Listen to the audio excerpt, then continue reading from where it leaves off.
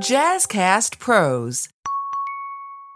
Hey, I am Kelly Marie, and welcome to Healthy Illness, the podcast to help you create healthier relationships while living with mental health conditions. I am a Black woman with mental health conditions, and I share my story right here on this podcast, as well as tips. We have subject matter experts to help us create the lives that we deserve. And, to be honest, I just want you to know that healing's possible, recovery is possible, and you can live a full, complete, and healthy life while also managing mental health conditions.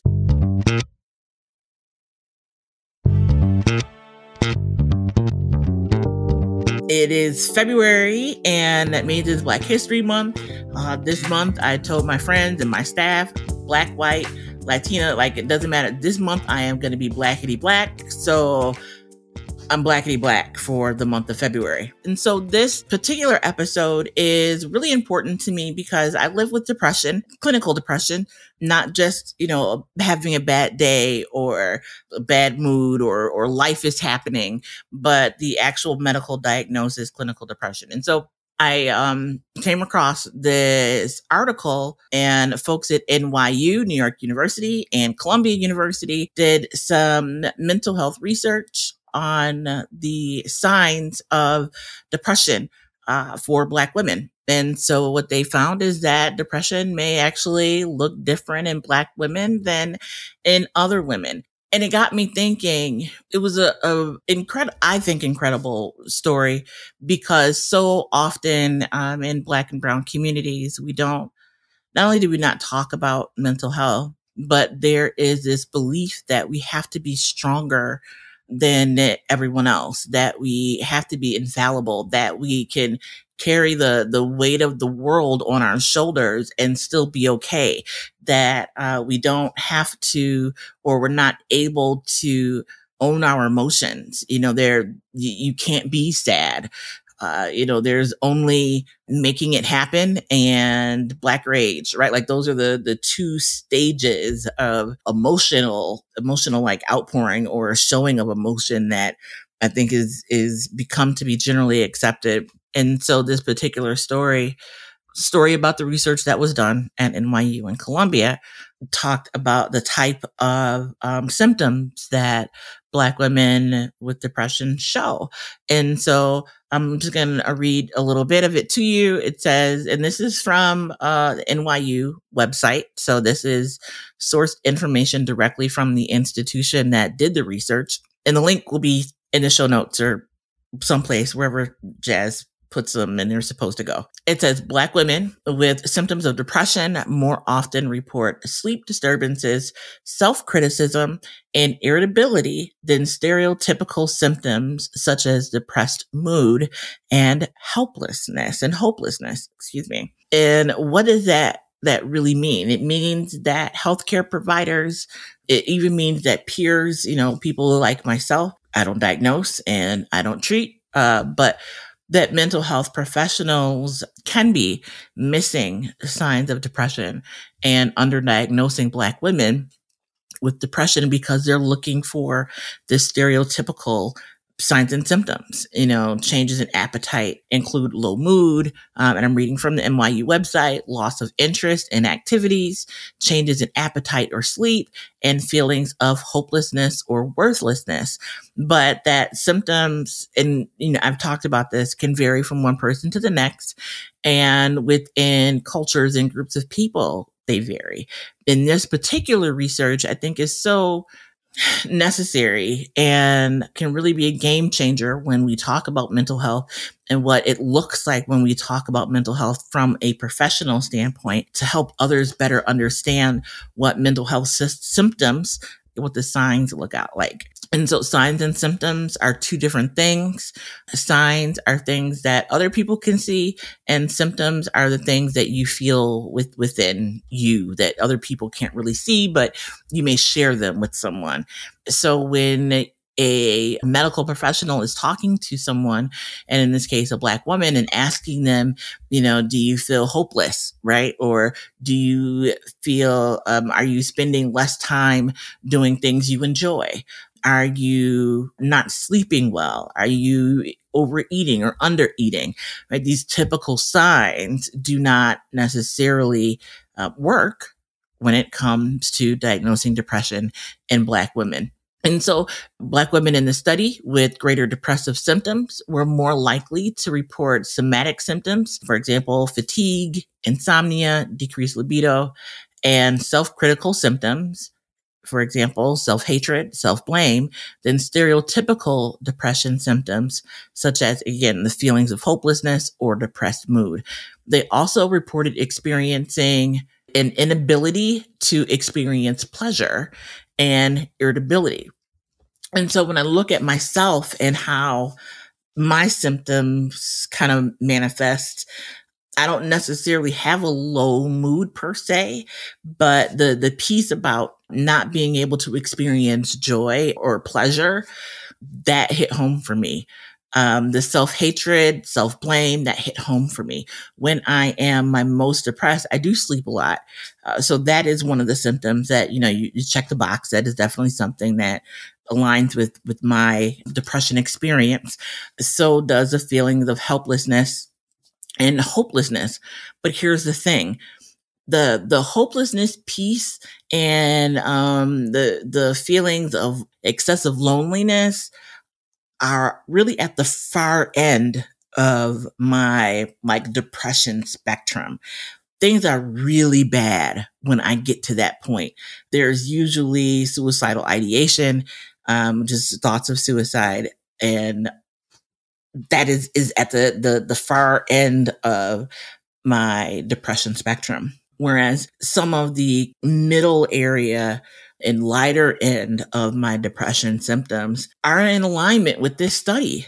And so how many women are not being properly diagnosed or being undertreated because what they're experiencing as a depressive episode, as a depression, a medically diagnosable mental health condition, not just a bad mood or a response to an event or something like that. But how many women are experiencing legitimate symptoms and signs of depression, but they are not seen by the mental health professionals? Hey, if you like this episode, check out Getting Real with Bossy, where we chat about what it's like to be a woman business owner. You'll hear interviews with women who are doing what it takes to succeed and the reality of what that looks like. We cover all the topics, figuring out the rules and regulations, navigating business partnerships, even if that's your spouse, motherhood while running a business, working within your values, and all the ups and downs of being the boss. Are you ready to get real? Pop over to our podcast, Getting Real with Bossy. Fantastic. Greetings, everyone. My name is Ra. Yes, I am the host of Father Torch. I would like to take this time to invite you in my discussions on very, very important topics of being a Black and brown father in today's society. Being a parent, the other parent, we face trials and tribulations too. We have worries, we have feelings. Here at Father Torch, we promote the advocacy of being the dad you wish you had. Join me at fathertorch.com. So there's a couple of things here. One side of that is I can see how we tend to not want to speak to a medical professional about something like our mental health based upon this study. In addition to that, and just from a personal perspective, one side of it is, again, this belief that, Black don't crack, right? That we are, we can carry the weight of the world on our shoulders. We will always be there. The show don't stop. We keep moving. We keep pressing. We keep hustling. We always make it happen. We got to show up for our family, our kids, our friends, our work, our everything, right? That's the one side of it. The other side of it is that medical mistrust. And because of this medical mistrust, which is legitimate, right, we are less represented in research. and we are less represented in the numbers of people that are seeking assistance for mental health conditions. And so how do we come in the middle? How do we get to the point of, one, being better represented in research, and two, being seen and heard in our medical professional settings, so that when we express something like a critical eye on self, self-hatred, how can we articulate that and be heard and seen? And so I do not have the answer, but many things, something has to give, something has to change. It is, yes, incumbent upon the system to change, to better address racism, to better address issues as they relate to gender, not our issues, but their issues with gender. Those things have to change, but I believe that we also have to be more forgiving. We have to work more in a space of grace as it relates to us and our families, our communities, our friends, our group in spheres of connection and influence. When it comes to social supports are so important. But to be honest, it can be difficult when your social supports are telling you all you have to do is pray your way through it. Or if you wanted to feel better, you would. Or, girl, we don't have time for that. We got things to do. We got moves to make. When you are experiencing an effect of a mental health condition.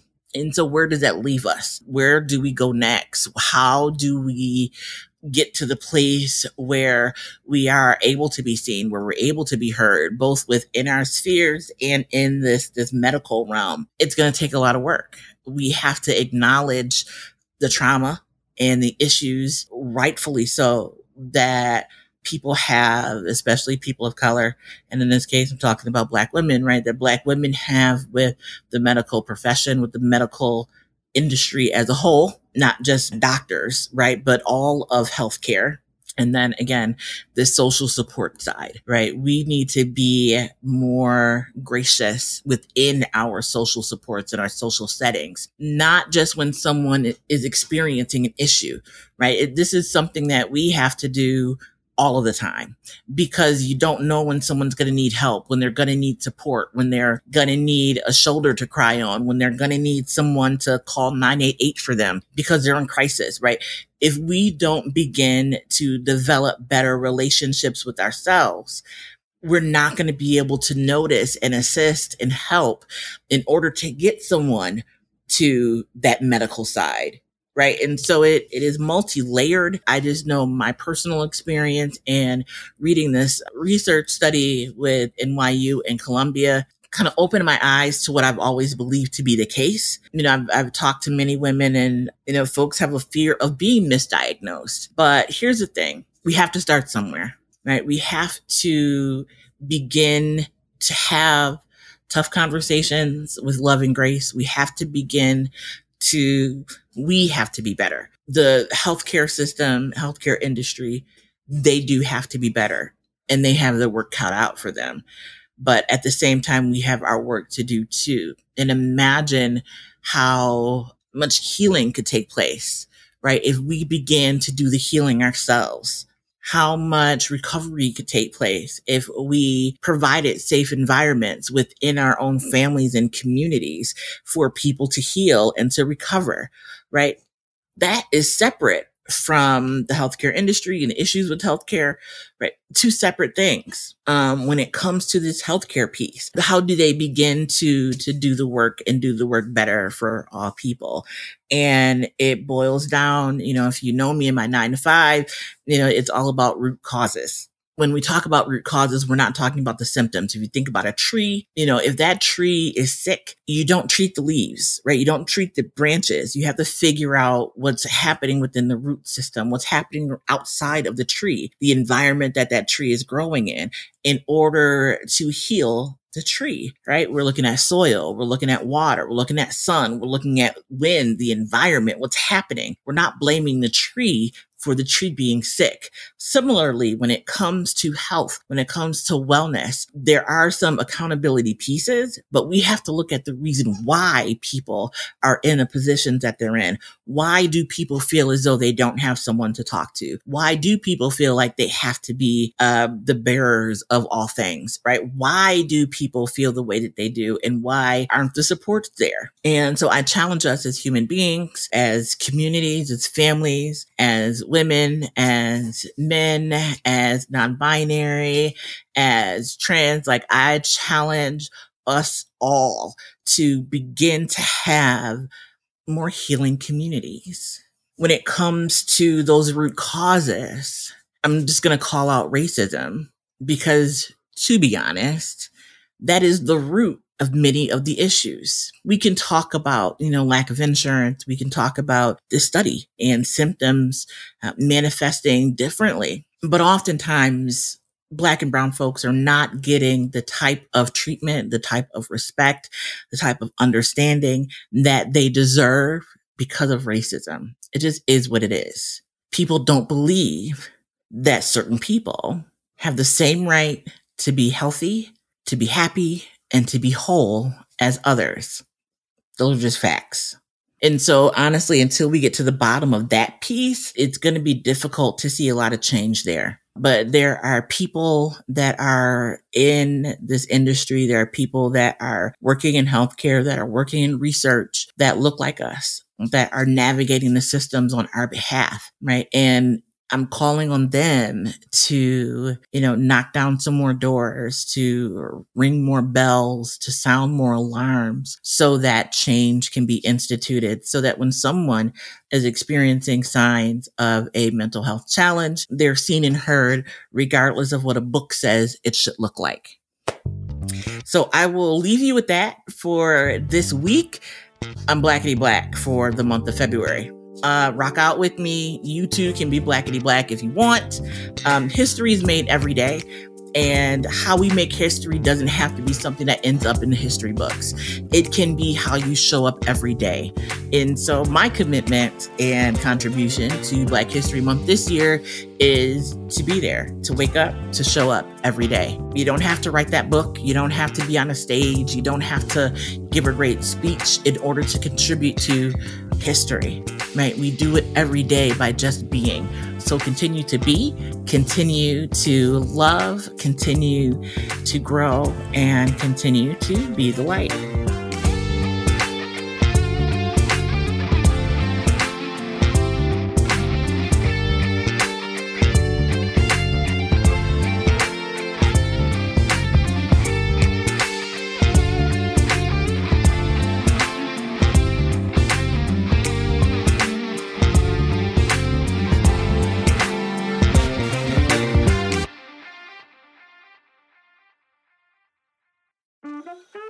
Hi, I'm Kelly. And I'm Kelly. The hosts of Getting Real with Bossy, the real, raw, and honest podcast about small business ownership. We created Bossy to be a safe place to ask the hard questions and to get support that's necessary. With our experience, 9 businesses, and over 25 years, we continue to bear it all and share what we wish we had known. We move past the must be nices and start getting real. Come along as we interview small business owners and get the true story. Leave with another tool for the next time you feel alone on this journey. Business ownership leads to unexpected knowledge. What are you an expert at? Tell us at Getting Real with Bossy and subscribe today.